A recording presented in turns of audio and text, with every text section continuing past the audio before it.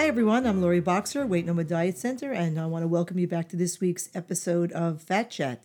I want to talk today about marriage. And even if you're not married yet, just stay with me. It'll all make sense in a minute, and perhaps you'll learn something or at least have something to think about. Marriage vows are promises that each partner in a couple makes to the other during a wedding ceremony. I think we all know that. And while, of course, couples can and do often write their own vows, I think we're all at least familiar with the following. Okay, this is a quote. I blank take you blank to be my lawfully wedded husband or wife, to have and to hold from this day forward, for better, for worse, for richer, for poorer, in sickness and in health, until death do us part. End quote. To the man who thought long and hard all those years ago as to whether you were ready to make a lifetime commitment before asking your partner to do the same, and to the woman who understood the deep meaning and significance of that proposal and the commitment made when she said yes, and to the couple who took those vows to each other seriously, I want to specifically address the, quote, in sickness and in health, end quote, part of those vows. Your wedding ceremony symbolized not only your love for your partner, but a lifelong commitment to work hard every day, right? Both individually and as a couple, to build upon and strengthen your relationship, as well as your love for each other through all its various stages. I think everyone would agree with that. So isn't there then an inherent responsibility to take care of yourself, to do everything possible to maintain, your own good health, not only for the courtship and the honeymoon phase, but for the lifetime of your marriage as well? Shouldn't you want to be physically actively engaged in your partner's life, their hobbies and their passions? Shouldn't you want to remain physically and intimately attracted to your partner over the decades? What did the in sickness and in health part of those vows mean to you specifically? I mean, that it's okay, from that day forward to let yourself go, to put on a ton of weight over the course of your marriage, and no matter how that excessive weight affects you physically, psychologically, and emotionally, you somehow think it won't affect your partner? It's not only for the mutual physical attraction we should want to maintain for the duration of our marriages, but we should also want to take care of ourselves so we can maintain good health for the duration of our marriages. With obesity comes medical issues. With medical issues comes limitations, and not just for the one in the partnership who has gained excessive weight.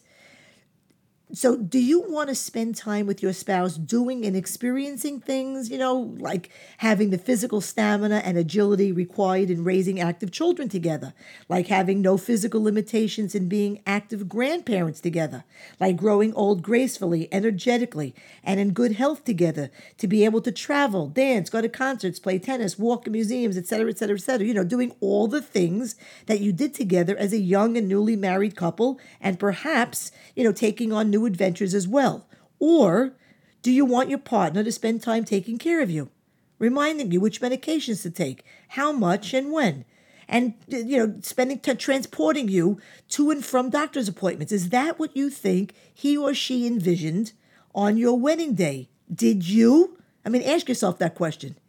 Couples who are married for any duration, who have maintained their weight and are as slim and fit, or as close thereto, as they were on their wedding day, didn't get that way by accident. They worked at it.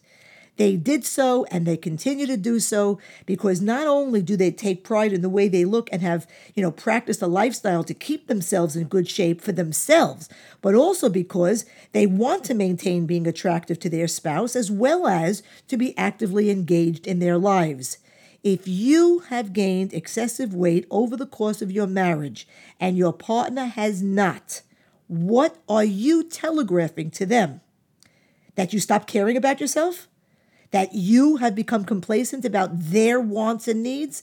That any limitations you might have should automatically be accepted by them as their limitations as well? That if your world got smaller, as your body got bigger, because you can't or won't participate in the pastimes, activities, and social events that you used to enjoy together, that your spouse should forego them and stay home as well? That if your obesity prevents the same passion or stamina in intimacy as you both once enjoyed, or any intimacy at all, that your spouse should just accept it, live with it, and not look elsewhere? Be real, people. It doesn't matter how old you are or how long you've been married. If you're overweight or obese, improved energy and feeling of wellness, strengthened immunity, sharpened mental focus, and enhanced mobility are just some of the benefits of weight loss, and they are all worth the effort. And so is your spouse worth the effort.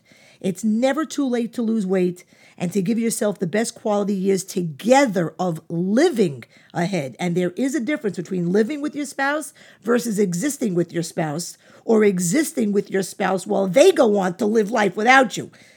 Ladies and gentlemen, please make no mistake and be under no illusion. A, quote, sickness or in health, end quote, issue that comes out of left field, that we can't plan for, predict, or prevent is one thing. We make a commitment to be by our partner's side and do everything we can to support them. However, sickness and chronic poor health and medical issues that we walk into with our eyes wide open, that are not only predictable but preventable, are quite another. If you have gained a lot of weight during your marriage with your eyes wide open, having done nothing to prevent it, and your partner has not, and you aren't doing anything to turn it around, not only are the consequences predictable, but they were preventable. And that, my friends, is my Fat Chat for today. If you have any questions or comments about this week's podcast, you can email me at info@fatchatpodcast.com. You can also send a message to us at Facebook or Twitter to our Weight No More Diet Center account, which is at Weight No More DC, or to our Fat Chat Podcast Twitter account at Listen to Fat Chat.